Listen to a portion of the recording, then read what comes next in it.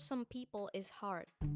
Although many math apps could help, math has many symbols and letters, creating a jumbled, gibberish mess. Now, mathematics requires more than just calculations. Expressions could be solved using a tap of our fingers. It's as easy as that. But no.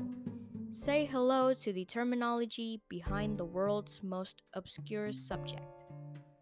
Math started as this calculation created by our ancestors. Calculations back then were easier to manipulate, and therefore it was a bit simpler back in the day.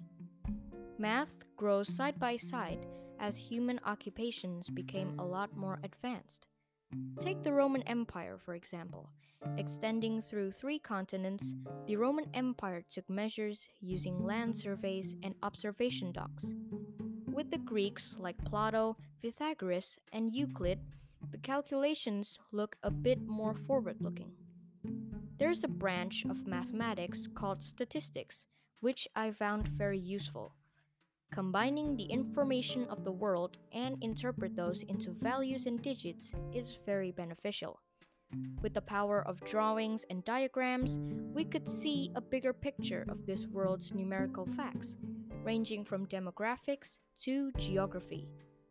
I also read a few books about statistics.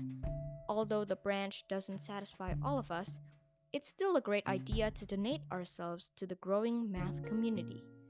Reconsider this.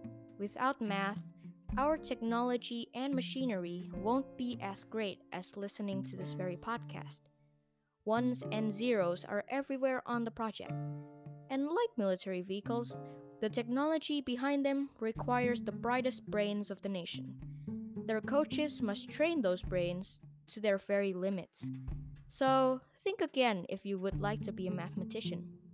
Math was supposed to be the start of something new. Although definitions may change, that vibe would still be alive forever.